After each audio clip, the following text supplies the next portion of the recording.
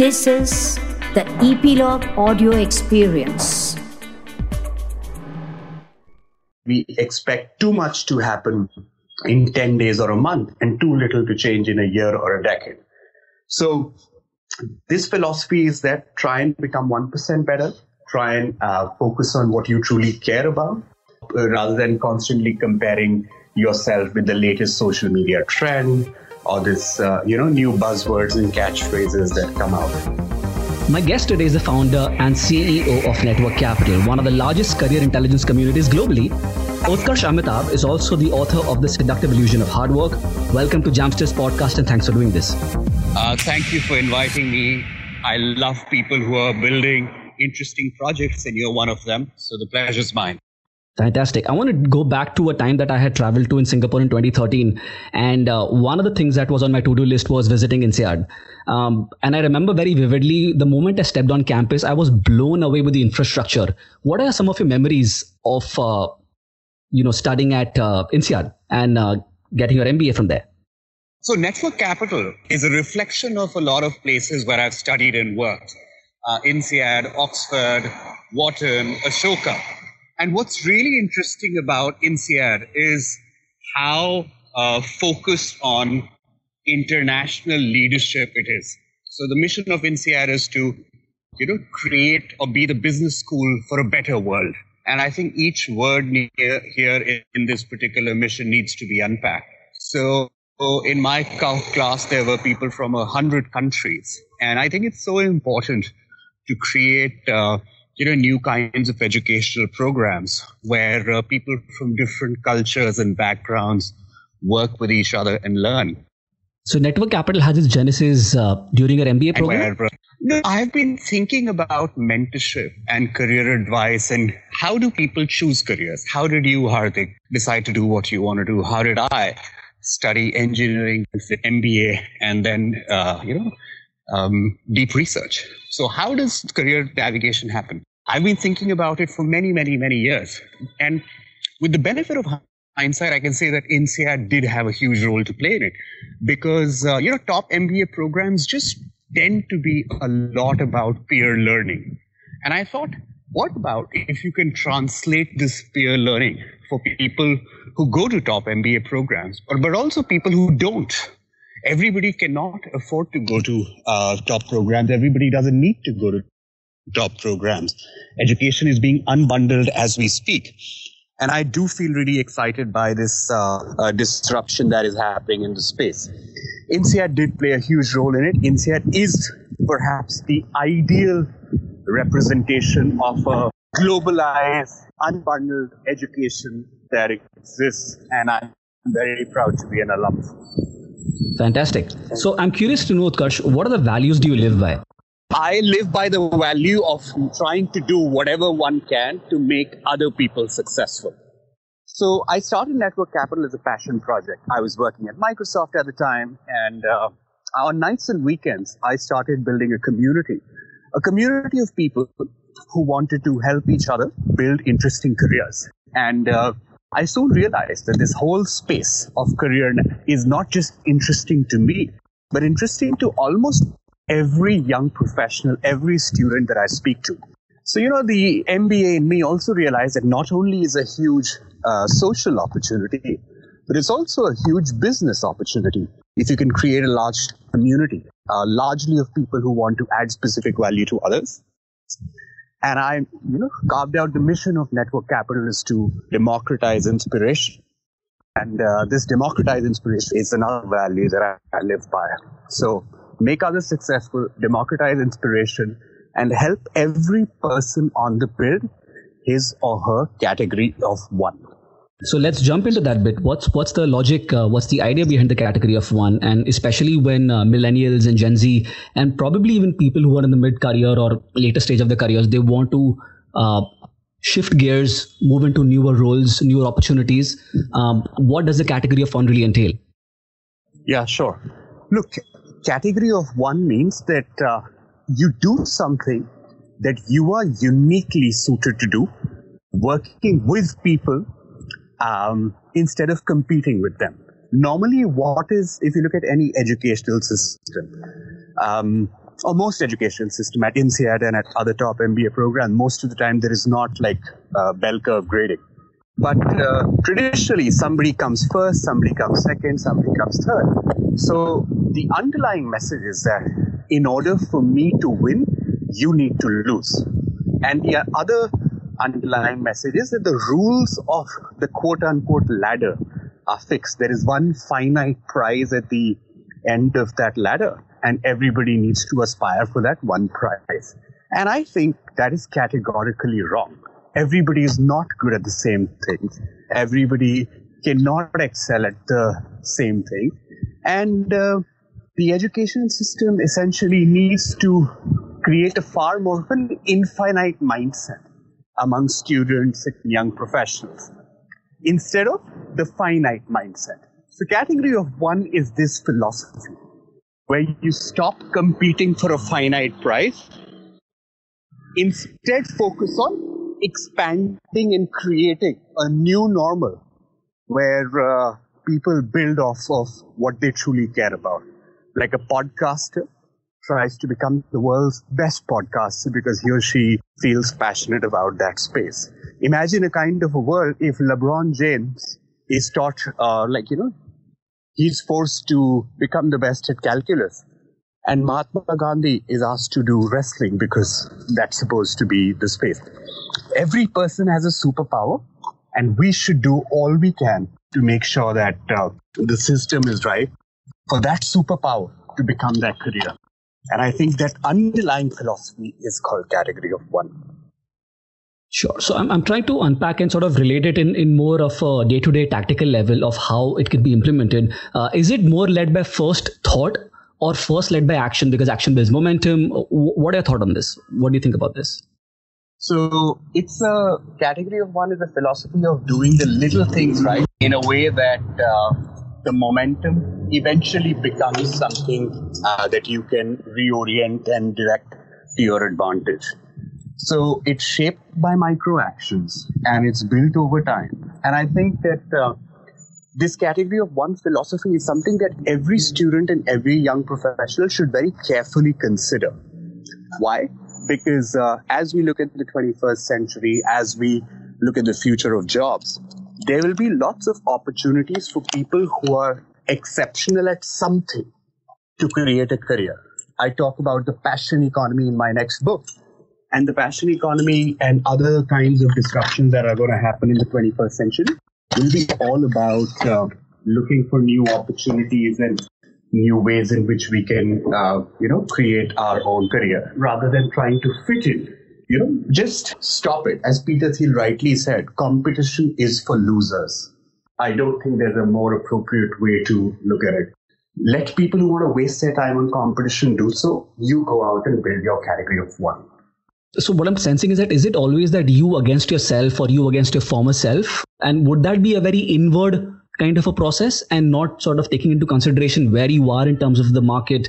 How are you really performing? Is there some tangible value to what you're adding into the market ecosystem?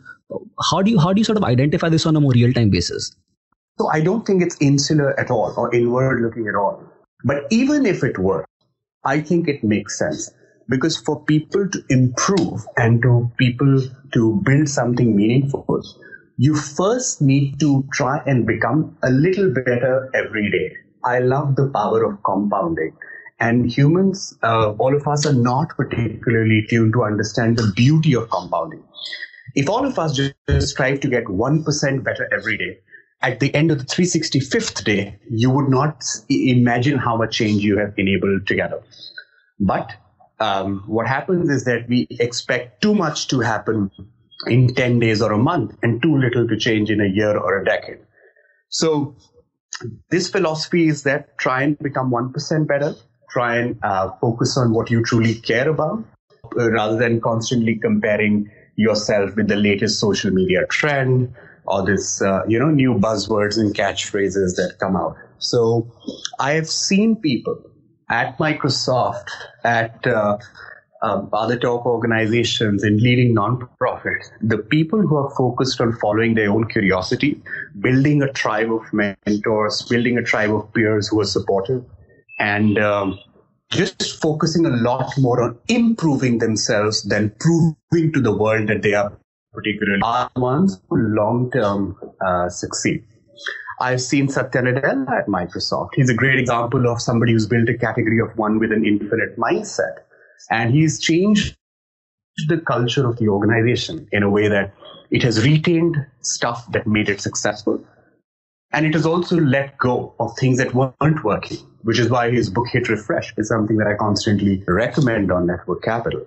And they are, successful leaders, successful companies. They become what they become because they understand what they truly bring to the world, the problem that it brings, the problem that it solves, and then attempts to get better. Microsoft cannot be better than Apple playing Apple's game, and Apple cannot be better than Microsoft playing Microsoft's game. So everybody, whether it's an entity or an organization, is far better, playing something where it has a competitive advantage, where it is followed by a lot more by curiosity than competition. And yes, competition also has a role. Competition sparks innovation, but there is a right time and a right stage for it, and we can, again, discuss that another time perhaps. So Warren Buffett often talks about companies that have moat in them, right? That's what he invests in. And we are talking now at an individual level where we are building a moat for ourselves, a USP for ourselves, a category of one for ourselves. And when I sort of reflect back to the point that you just mentioned about following your curiosity, and especially in the non-profit space you mentioned right now, I can think of, as a fellow, I was at Teach for India, and I particularly remember Shaheen talking about this space, following your curiosity, following your passion. And that really resonated a lot back then and sort of is the same right now, because even with podcasting is relatively a new space in the country. A lot of things are still to form and crystallize. But just following the curiosity, because I love the medium so much, I'm able to explore so much and get guests like you and democratize information, inspiration. It really sort of adds value to the ecosystem, which goes back to the point which you mentioned, getting better step by step, the 1% bit. Are you able to use this concept in your daily routine, the 1% concept? How do you sort of use this and follow your curiosity? When I mess up, I try and accept that I messed up and try and mess up less. When I try and do good things, I don't jump in joy and say that, you know what, now I've written the book, now I've written that article. If you speak in Hindi, I'll tell you that one of the phrases that meant the most to me was, manzil pe pahunche to manzil badha di. When you reach the goal, push it further. And I think that's something that I live by. My mom taught this to me early on. And on a daily basis, I try and read and write diligently, no matter how difficult the day has been. And I try and be there for others as much as possible. So Network Capital is a subscription-based company. So we have a few 100,000 community members. Out of that, a few thousand are monthly paying subscribers. A few thousand take our cohort-based fellowships and courses. I just try and make sure that I'm able to learn with and from them. And I just measure my progress and the company's progress on, is it better than it was yesterday? Yes or not? If the answer is yes, I'm on the right track. If the answer is no, that means I need to reflect on it. And a useful mental model here that I find is pain plus reflection equal to progress. So what that means is that whenever you've done something, whether it's good or bad, pain usually comes from things when you've messed up. Reflect on that. See what kind of growth you can enable by following such a process. And I try and do that as well. You mentioned something about to that effect, which is equal to success. I think that's by Ray Dalio, right? Plus, hedge fund investor. Exactly. It's pain plus reflection equal to progress. He's a hedge fund manager, the founder of Bridgewater. And I use that in my company. I use that as a person. When I mess up or I make a mistake, I try and reflect on that and see how I can compound myself from there. Lovely. So you also mentioned something about radical honesty. And how is it that you practice that on a daily basis with your team at Network Capital? So we have something called office hours on Network Capital, where for 3 hours every day, our monthly paying subscribers call. And we have fairly radically honest conversations about things that they want to discuss. about business or work or careers or career confusion. And at that time, I want to do two things. One, I want to make sure that it's a safe space, because if there is radical candor and it is aggressive, that is just like, brutality inflicted on another person. No person deserves that. But radical candor plus kindness, especially when the other person knows that you have his or her back, that's the kind of mentorship and educational space that all of us need to strive for. And I personally try to create that combination of radical candor and a safe space for my community members on Network Capital. So building this organization, what's the full-time team that you have right now? As you know, so I've been building Network Capital full-time now for about a year. But as a movement, as a passion project, I've been doing this for 5 years. So we are now in 112 countries. We now have a few 100,000 community members without spending a single dollar on sales or marketing. In terms of the team, we have a few people full-time on tech, a few people on community, plus a very, very large number of professionals who've been supporting us from the beginning.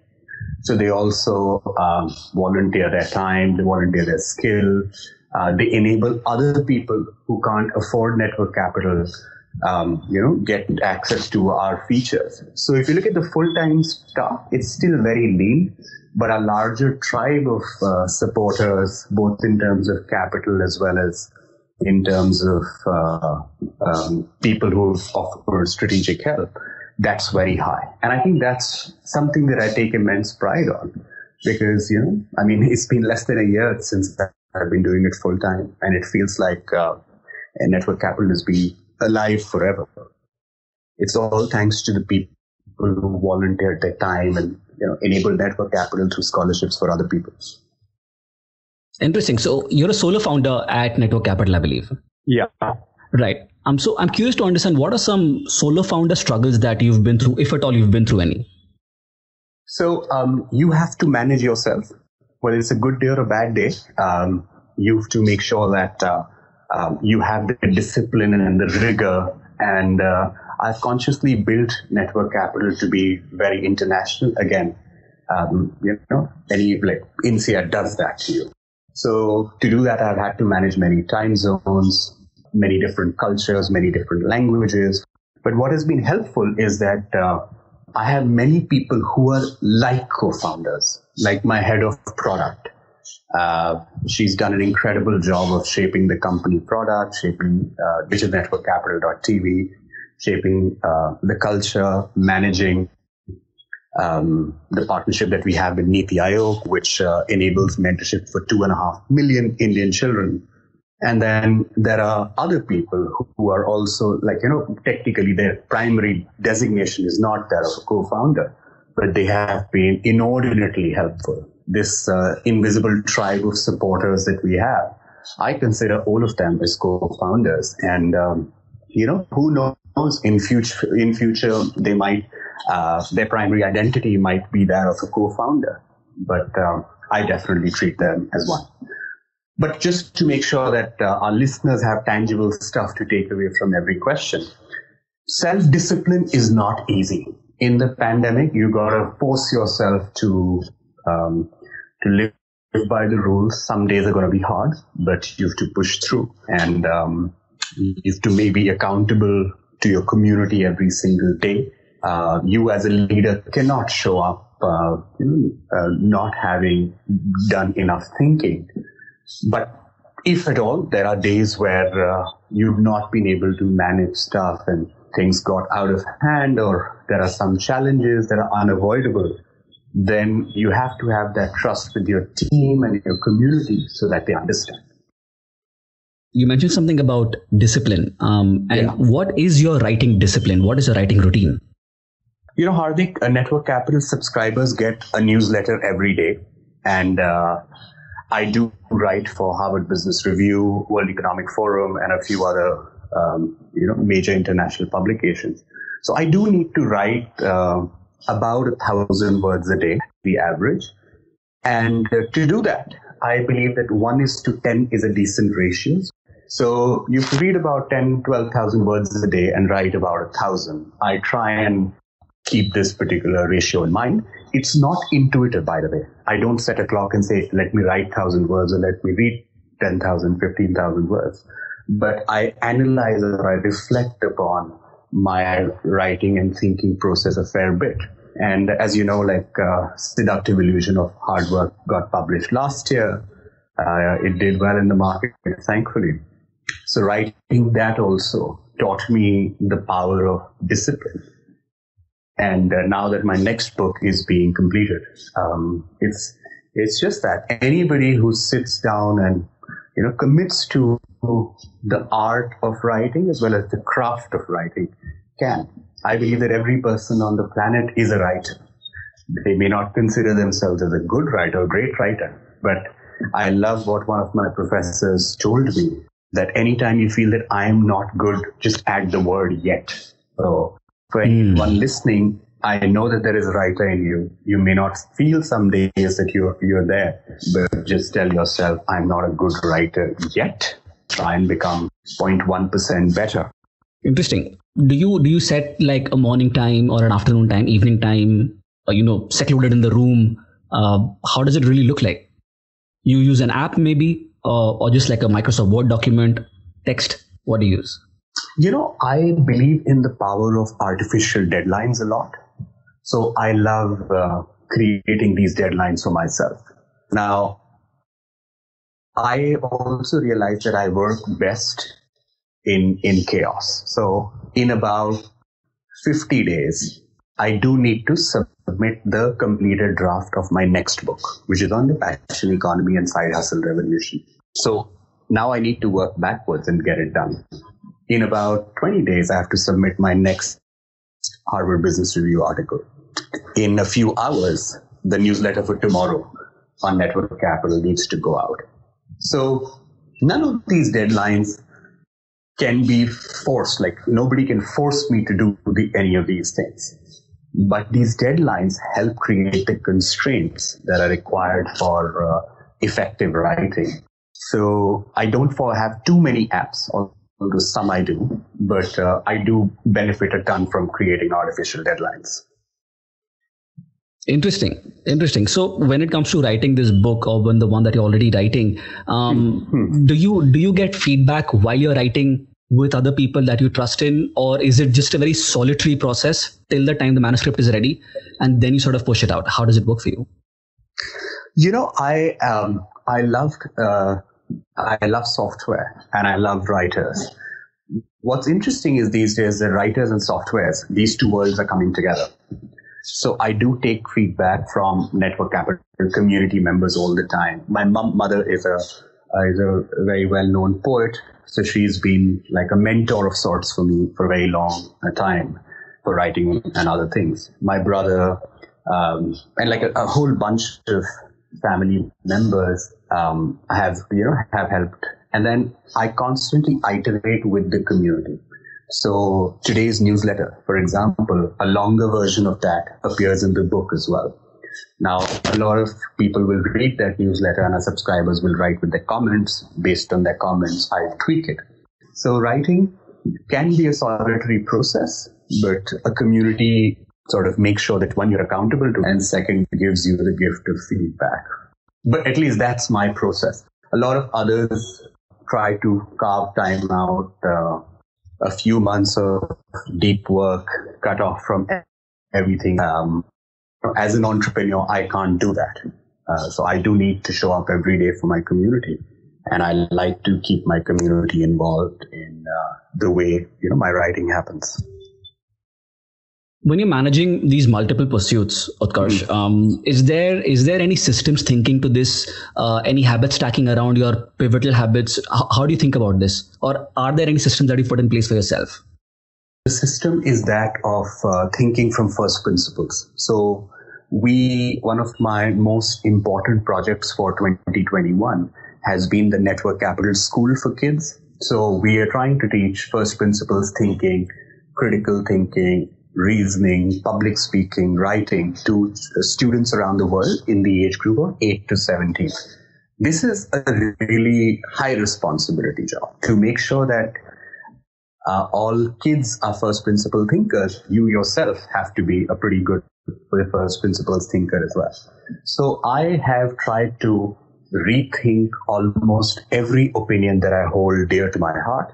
And 2021 has been good for all of us because it has forced us to go in directions where we wouldn't have gone otherwise, and then, revisit some of our assumptions.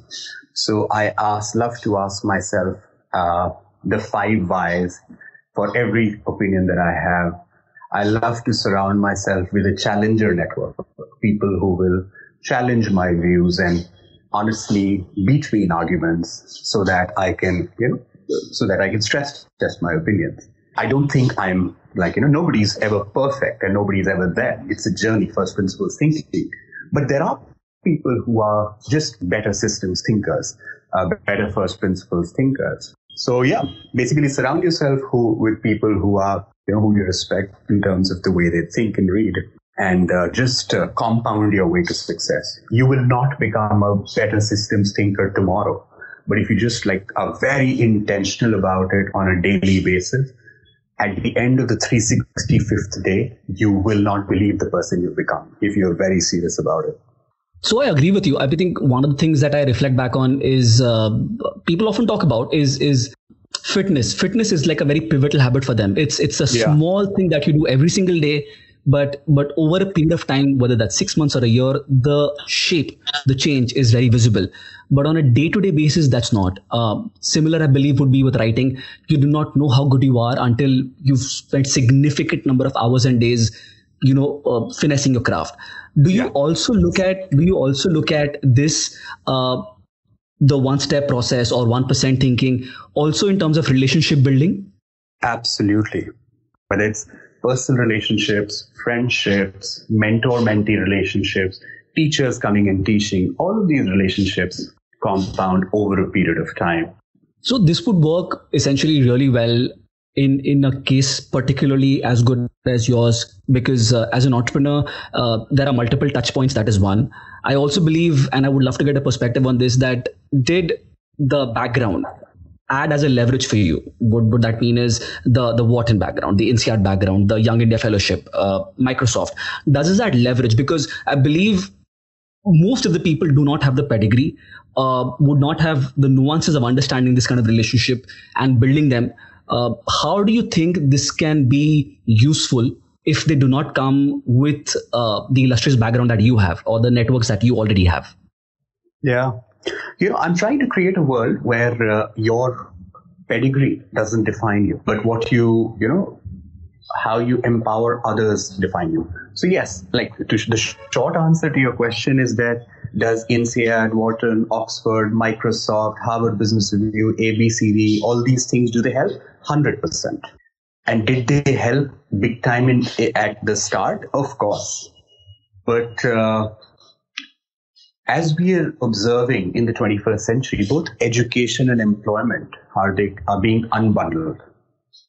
So we're reaching a space where the output of your work can be a lot more impactful than a degree or a certificate or a stamp, which many people say are insurance policy. If you wrote an inspirational blog, say David Perel is a very prominent blogger, Shane Parrish from Farnham Street, these are people who basically built in public and using podcasts, newsletters, tweets and Facebook posts and YouTube videos, they have leveraged something, their specific knowledge, something that can be learned but can't be taught, and use the modern media to disseminate it. So I want to create or help create that kind of world where networks are available for everybody, not only for a certain kind of people. So when it comes to building this organization and when it comes to connecting people, one of the things that I've often observed is people tend to have a hoarding mentality, for a lack of a better word. They would like to keep the relationships because they've built it obviously with a lot of hard work and a lot of trust. It's generally difficult for people to introduce someone to someone else How comfortable are you doing this? That's part one of the question. And part two is that if you feel that that has been such a crucial thing in terms of building network capital, how can then this be useful in terms of actual tactical advice that people can carry back? So almost all success that network capital has come from making other people successful. So if we stop making other people successful, network capital will just become like any other organization, right? And if you study the most successful people in the world, they usually are a lot more focused on adding specific value. Adam Grant, the professor, calls it the category of givers.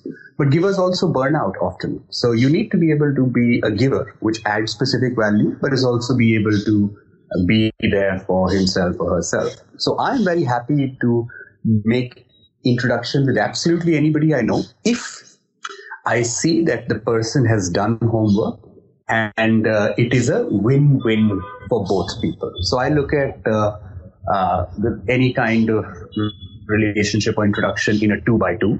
So win-win, win-lose, lose-lose, lose-win. So I love relationships which are win-win.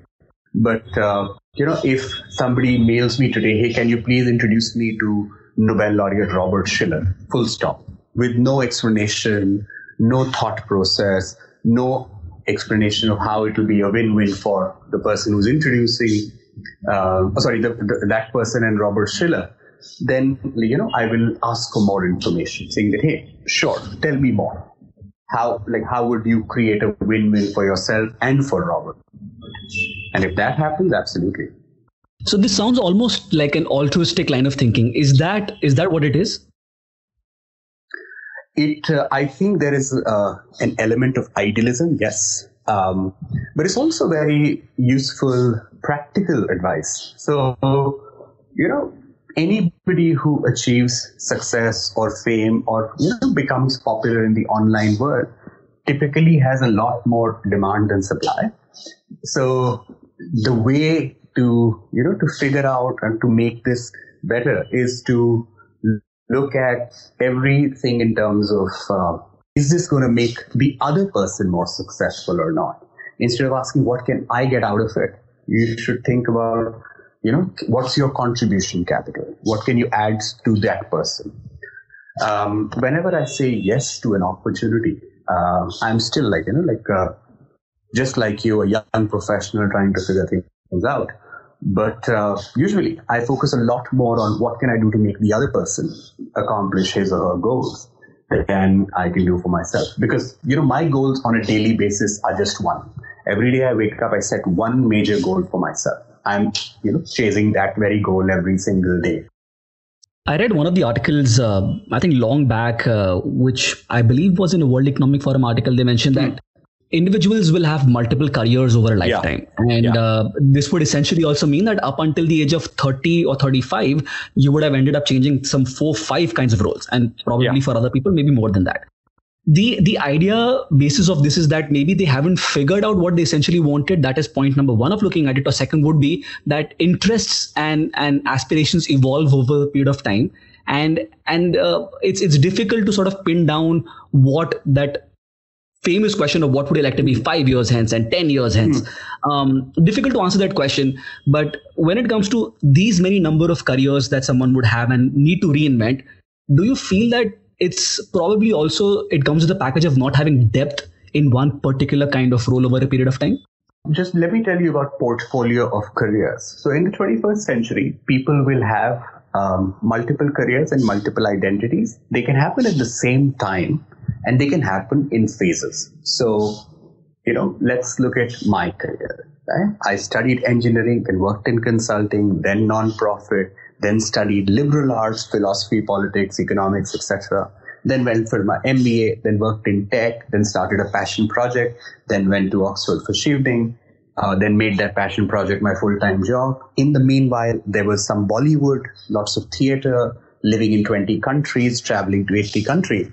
And it always happened from the age group of 20 to 30. So I've had 10 crazy adventurous years in my life, which have taught me a lot about, I think, myself and some about the world as well. And my career has gone from one space to the other. It doesn't mean that I'm randomly moving around. I'm essentially following my curiosity. I've always tried to do some things that pique my interest. So whether it was acting in Bollywood or building a company or working at Microsoft or going to Davos, all of these things fulfill some aspect of my curiosity. And I just think that in the 21st century, people will be able to do that even more at scale. All of us will be able to look at, what are the skills that I have? What are the curiosities that I have? And then what are the unmet market opportunities that we have? There are so many podcasters these days whose day job is something else. Nobody knows what people like Danko will be doing 10 years from now. Perhaps they'll become philosophy professors. Perhaps they'll start their own university. Perhaps, they'll become TikTok stars creating, 1-minute philosophical content, that kind of stuff. So perhaps they'll be doing something completely different. Perhaps they'll become a monk. Or perhaps in 12 months, they'll all do all of these things in 3 months chunks. So this disruption that is happening in the education space, in the skilling space, in the way people define their relationship with work, this is very real. This is happening as we speak. Nobody really knows what it will finally look like, but it's safe to say it will be very different from anything that we can visualize or imagine. So generally, a lot of meaningful pursuits are accomplished, or they seem a little more meaningful when you have people rallying around you, because they do not have probably the bandwidth or the resources to go it all alone. That could be one thing. And also because when there is influx of interesting ideas, the overall final output seems a whole lot more colorful. Now, for a startup with someone who doesn't have a lot of leverage, right? How would you recommend, or what steps would you recommend someone to build a community around either an idea that they have, the personality that they are? What would be your thoughts and tactical level stuff? Yeah, I mean, we run something called Network Capital Community Building Fellowship. So that'll obviously, be one way to go. And then there are many other programs that people can go about joining as well. And what that means is that this trend of cohort-based courses online is happening big time. Of course, Network Capital does that. But there are companies like Maven, for example. They do that. There is Disco, another company that has started doing it. There are people who teach community building, like Greg Eisenhower. So a lot of these people who've mastered this craft are now available to share that knowledge at scale. So find a few people who've done that, join their cohort-based programs.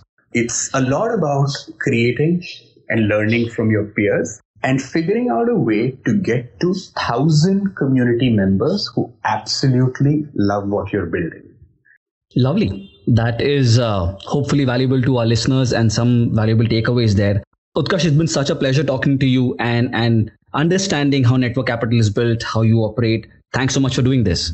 It's my pleasure. All the best for you. And I really look forward to many more interesting sessions and hearing other entrepreneurs and creators share their points of view. Thanks so much for hosting me. If you enjoyed this episode of Jamsters, please make sure you subscribe to Epilogue Media and all major podcasting platforms such as Spotify, JioSaavn, Gaana, Apple Podcasts and Google Podcasts, among many others, for upcoming episodes. I love listening from each one of you. So please make sure you share this podcast with your friends and family and your colleagues.